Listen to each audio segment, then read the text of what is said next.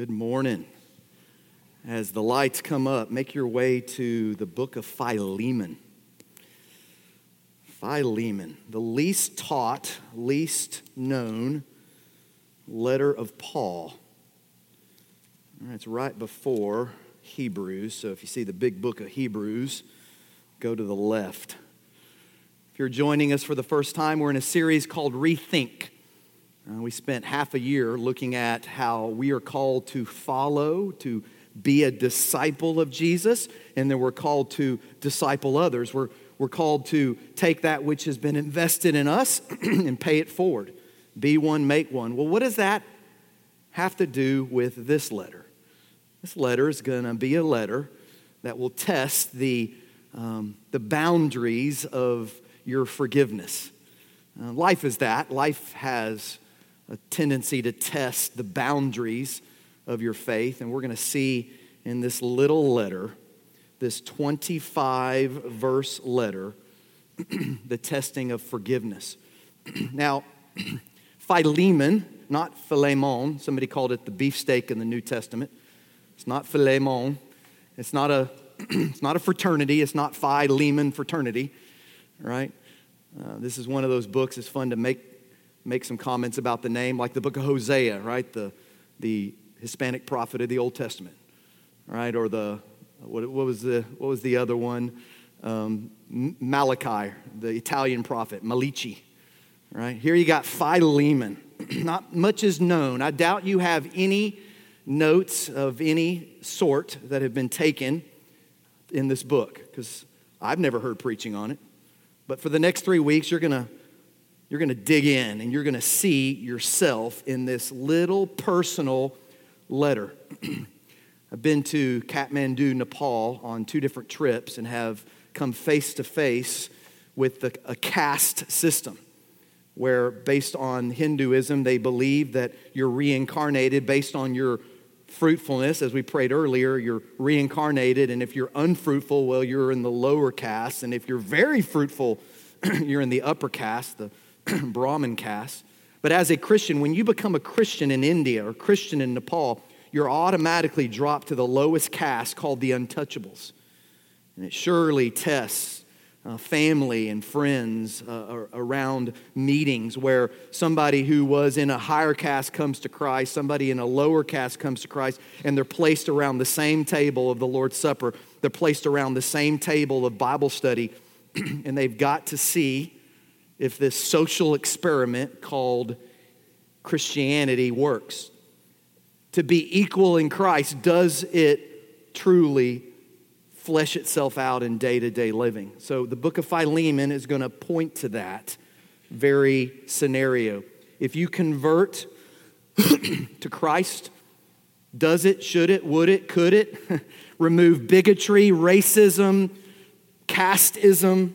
Is Christianity compatible with those things? No, it is not.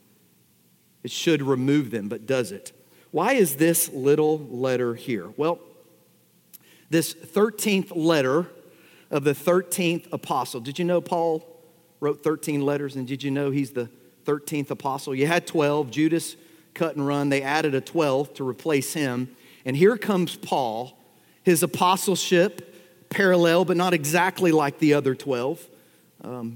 God literally knocks him off his high horse and leads him into a time of conversion. He gets discipled by Ananias and Peter and a number of other guys.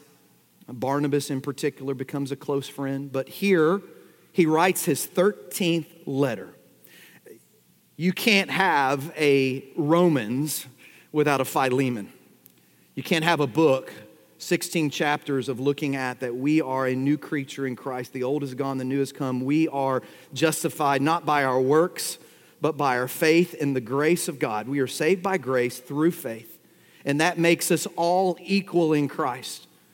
All right, Romans will say that the foot of the cross is equal. And whether you're an insider Jew or an outsider Gentile, the gospel of Jesus Christ is the power of salvation for all who believe. Right? And yes, all of us suppress the truth of God in our unrighteousness, but in Christ we see He is our righteousness.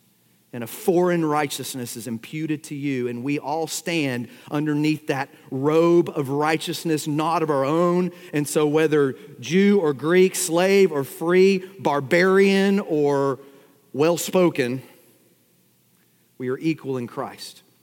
See, that's Romans. And Philemon is the case study of how Romans unfolds in the life of true believers. All right, so it is the vertical that demands the horizontal. And the vertical here is almost like the book of Job. It's like Satan's bet. Like God looks at Satan and he says, have you seen my servant Paul? And he sets up a scenario here in real life. Let's take a wealthy Christian whose house is the church home. The church meets in his home. Let's take this wealthy Christian. Let's call him Philemon. And let's have a slave of his steal from him and run away all the way to Rome. Let's call him, just as a play on words, let's call him useful. The name Onesimus is the slave's name, maybe a Greek slave name, maybe not a name given to anybody outside of slavery. Useful, this is my useful slave. Let's call him useful. But because he's a runaway thief, he will be useless.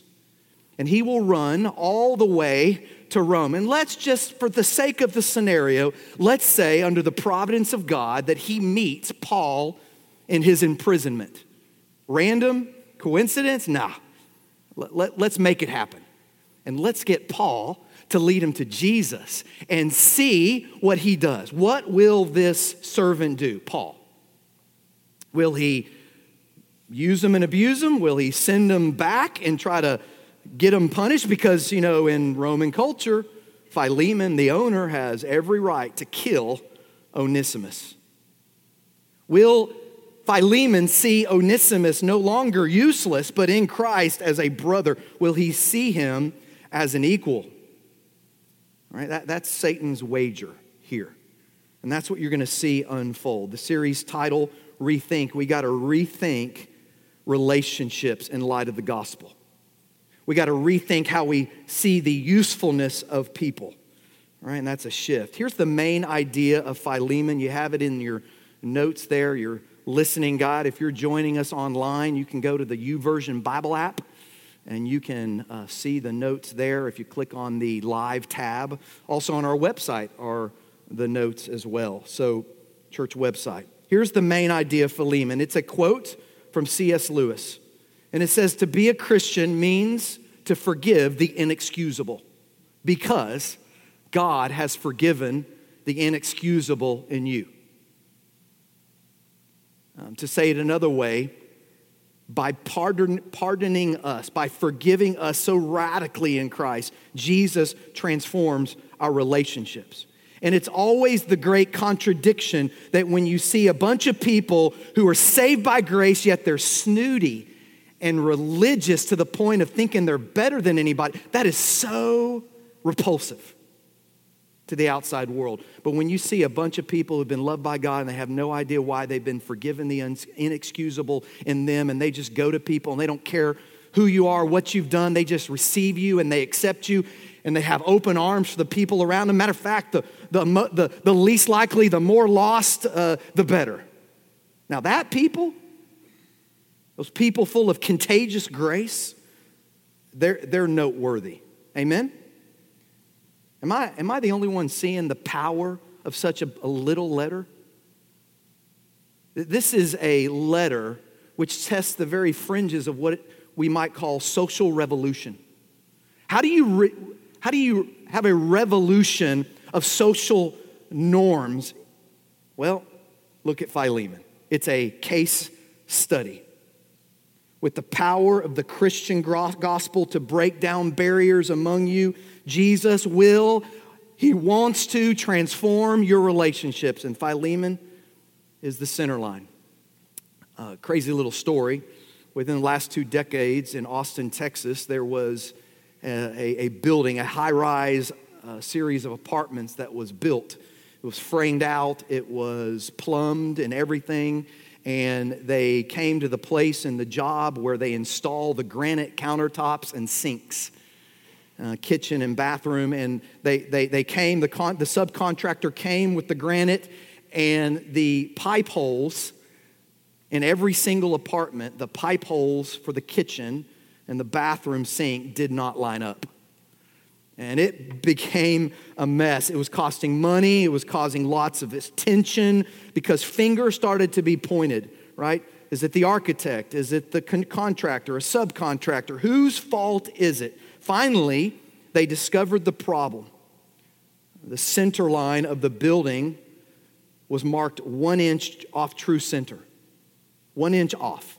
The contractor explained that builders, when they built the shell, then marked the center line on the floor. Then everyone measures to build the interiors off of that center line, and it was off 1 inch. And the center line of the Christian church is the gospel of Jesus.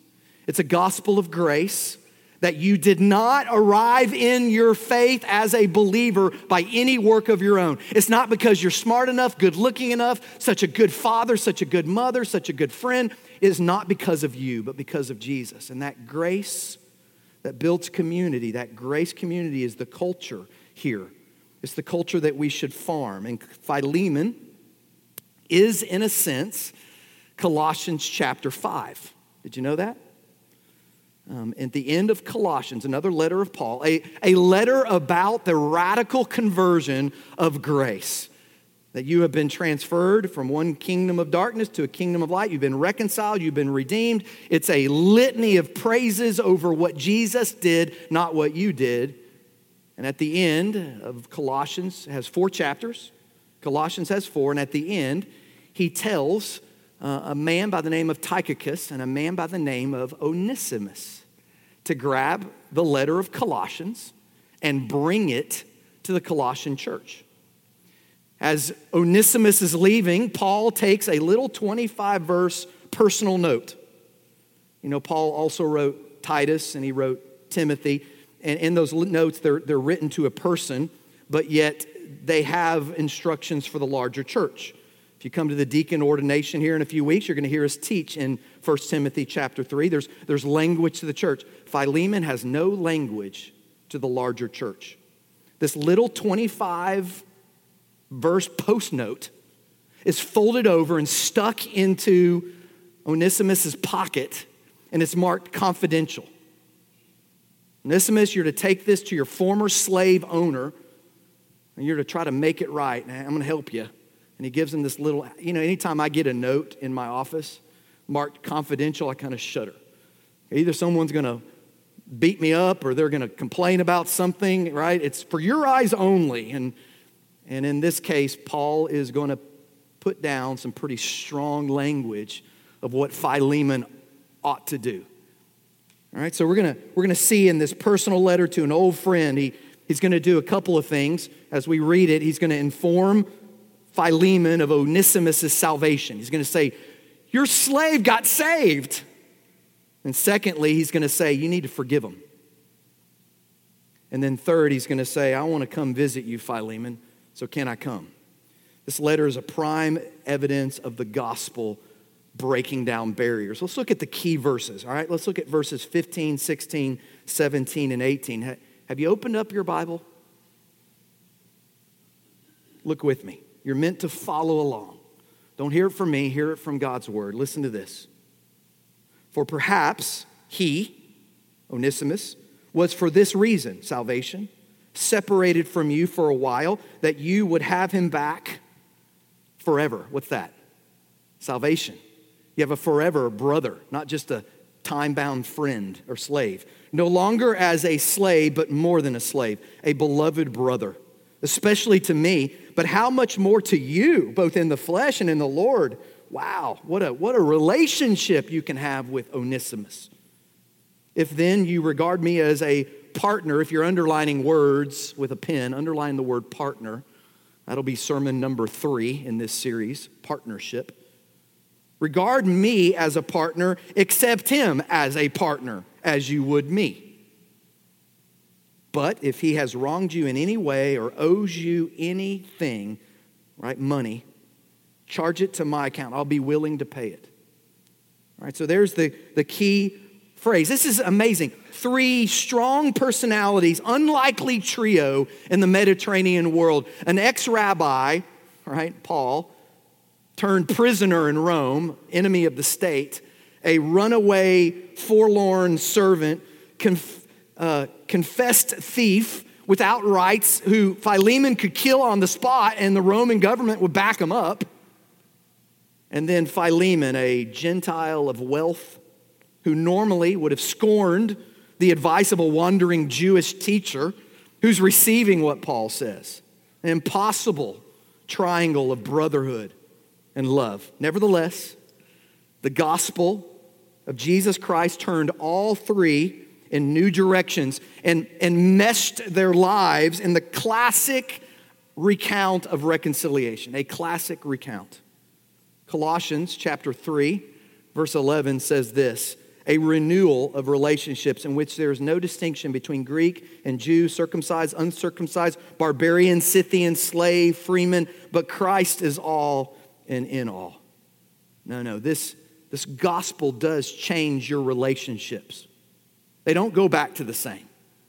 There's a story of a woman who testified to the transformation in her life that had resulted from her conversion. She said, "I'm so glad I got religion. I have an uncle who I used to hate so much that I swore I'd never go to his funeral." Right? But now I'd be glad to go to his funeral any day. Maybe you need help going a little farther with certain people in your life. He wants us to become who we need to become. It's been said by Steve Brown in particular, the church is the only organization in the world where the only qualification for membership is to be unqualified. The church is not a place for people who are together, obedient, and spiritual. If you think this, then you were conned. The church of Jesus Christ is actually a place for people who are needy, afraid, confused, and quite sinful. But even more important than that, the church is a place for people who have been loved and have no idea why. Each congregation, as it were, is a local chapter of Sinners Anonymous. Love that quote.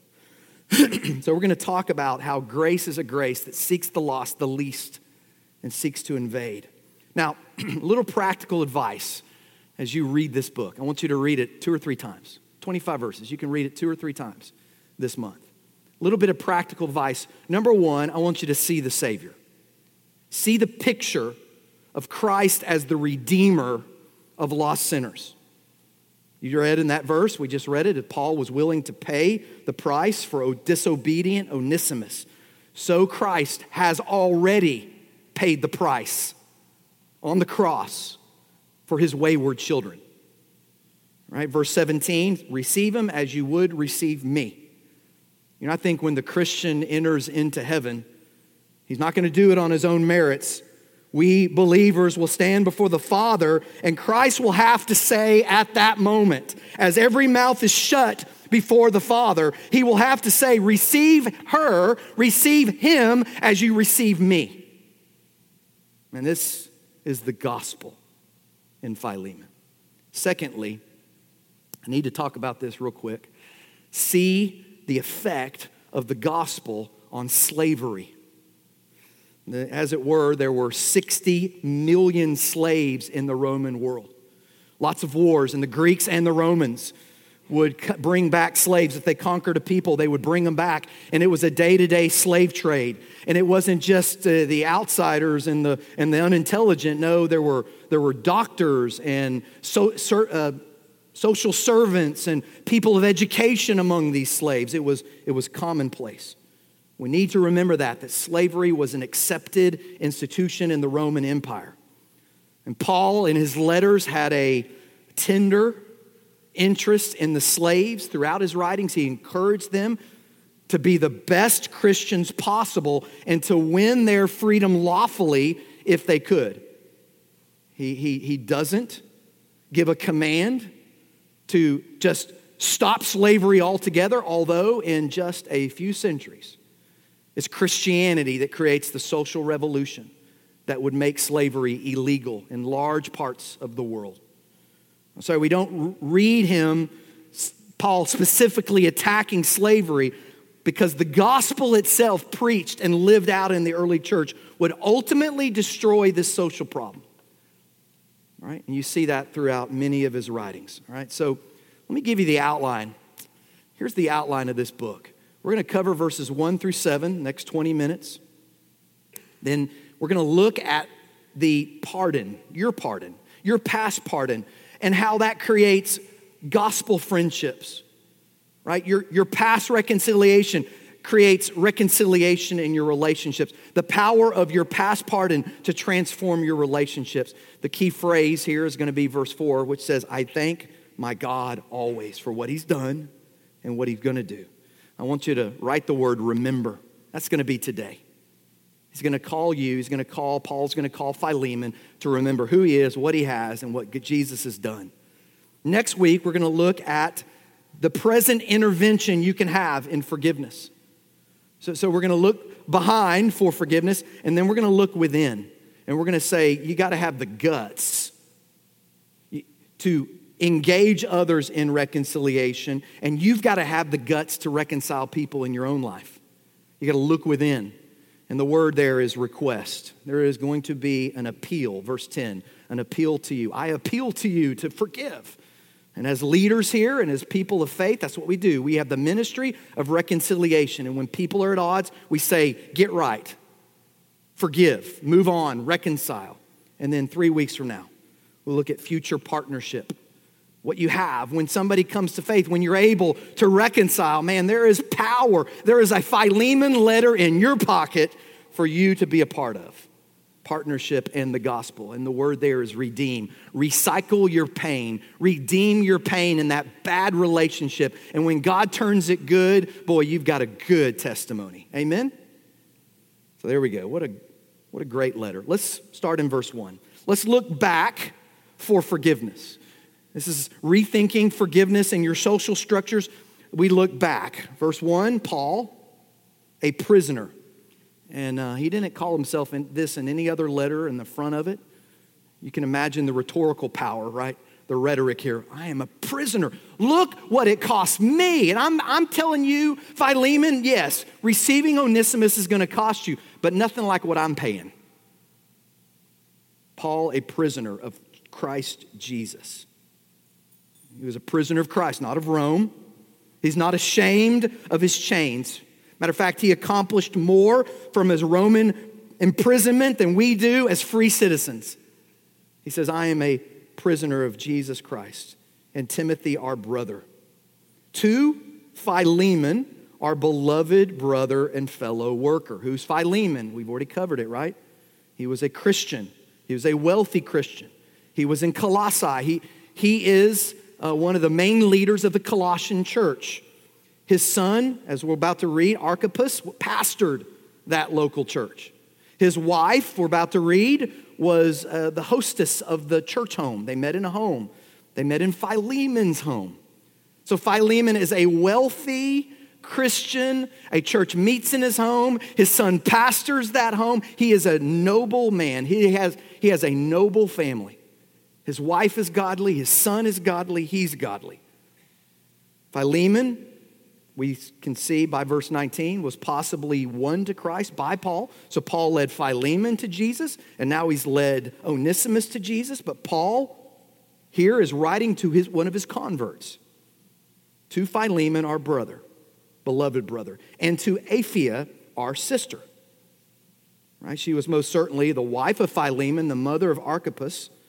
She would have no doubt been concerned about Onesimus. In their culture, the custom of the day was the woman was the head of the house, ran the house, and ran the slaves.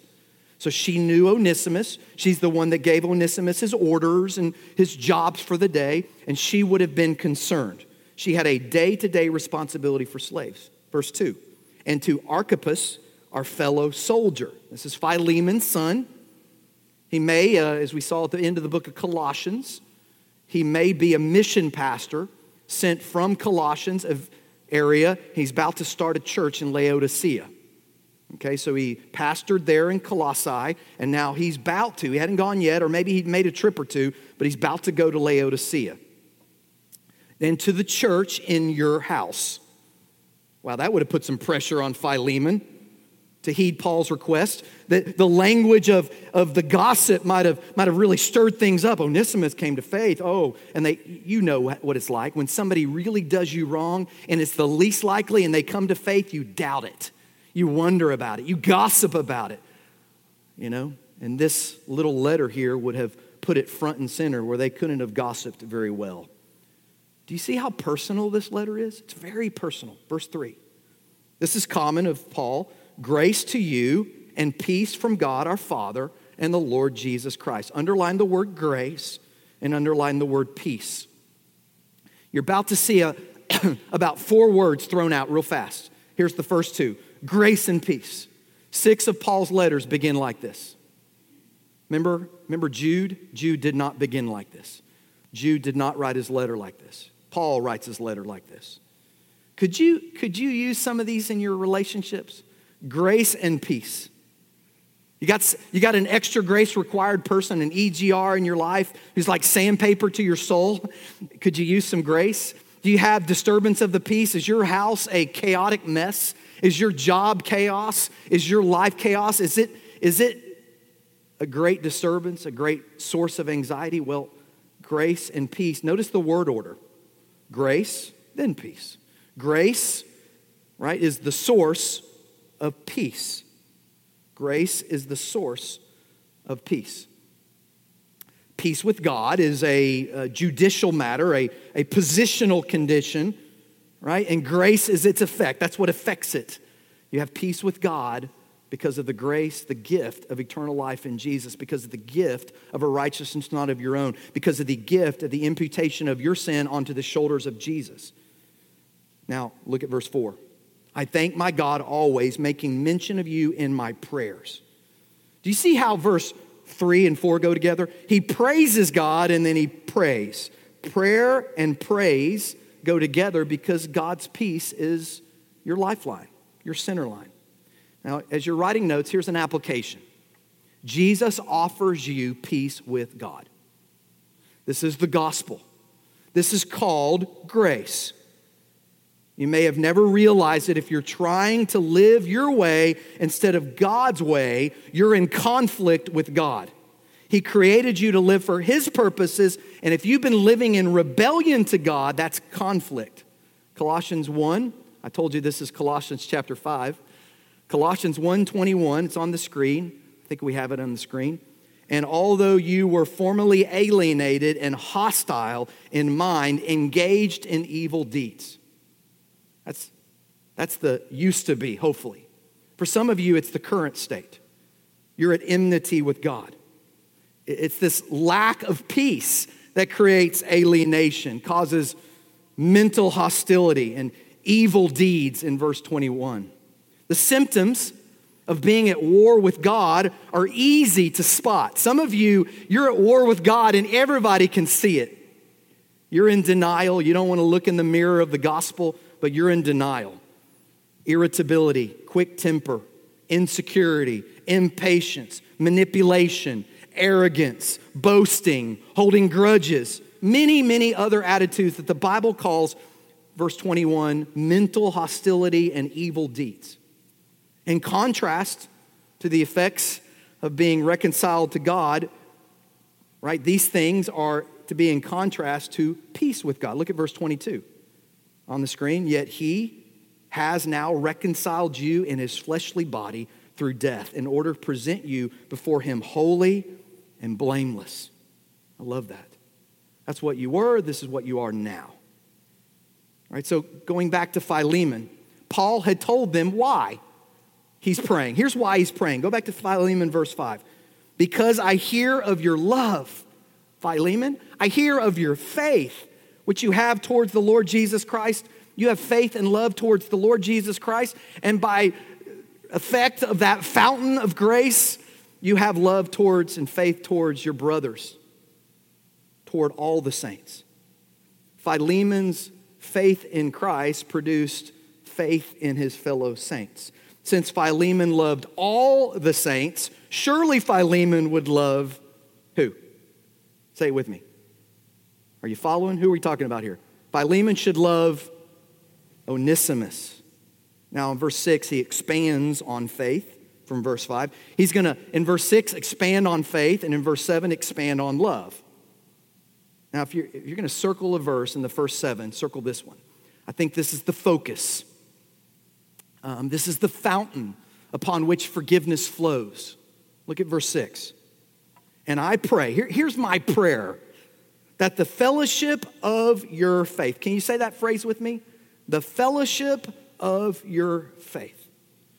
Some of your versions, right, read what? Sharing, communion of your faith. The Greek word here is koinonia. It just means fellowship. And he's telling him, he said, I want you to remember. I want you to remember, Philemon, you're noble. Philemon, you're faithful. You're noble. You come from a noble family. You come from a faithful faith. You fellowship in your faith. You share. This isn't just evangelism. This is a lifestyle. This isn't just that you obey. This is that you are winsome and you bring others. You don't just keep it to yourself. You're other-centered. Now look at what he prays. I pray that the fellowship of your faith may become effective, powerful, dynamic. Right? I pray that it would be strengthening through, now, his fellowship of faith. Relationship to God, relationship to others, that fellowship of faith, that it would have a strengthening ability. How? Look at the rest. Through the knowledge of every good thing which is in you for Christ's sake. I love that. Focus of the letter is living out your relationship with God into your relationship with others. And if you don't, you don't have. If you have, then you will do. And he says all that is strengthened by what you know. The knowledge of a remembrance of every good thing which is for you, which is in you for Christ Jesus' sake. I disciple a lot of young pastors through Liberty University and through our faith family, and I've told many a young pastor that when you begin preaching, don't make a beeline to a bunch of do's and don'ts. Commandments, they're there, right? But when you start your relationship with your fellowship of faith, your church, right? Make a beeline for the Trinity. Make a beeline for the imputation of your sin onto the shoulders of Jesus, a transferent. Make a beeline for the imputation of salvation and righteousness from Jesus to you. Make a beeline to the incarnation that Jesus Christ is fully God and fully man. Preach on those things, and the commandments flow from those. Preach the deeper thoughts. Preach, look at this, the knowledge of every good thing. This is my job in your life, to teach you about fiat creationism, that God created with a word, a fiat. To teach you about how law and love go together. And law was never meant to save. You're not meant to be saved through regulations. You're meant to be saved through grace. Law just is like a mirror that says you're messed up. And Jesus comes in and he's the one who cleans you up. Talk about such things. Talk about from eternity past to eternity present. Go from creation to the cross to the crown. Go from just how we messed it up in Adam and Eve to how Jesus cleans it up in his resurrection and his crucifixion.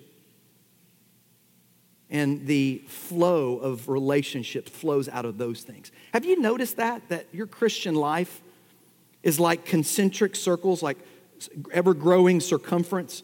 That when you're born again and you're in a relationship with Jesus, you learn to love him and you flow in that devotion. It flows. You flow. It flows. And then pretty soon, Jesus looks at you and he says, I'm going to enlarge your circle, your circumference, and I want you to love your buddies, love your girlfriends. And that's hard work. Isn't it just hard work loving your girlfriends and your guy friends? And you're like, whoo, glad that's over. Don't have to do that again. And then God says, wait, no, I want you to love your neighbors. I did such a great work in your life. Okay, now semester number 3. Semester number 4, love strangers. Semester number 5, love your enemies. Semester number 6, love that person who is your personal hate in your life. Ouch. But you know, those are later semester curriculums of spiritual greatness because they grow. And it is the sharing of your faith. Isn't that good?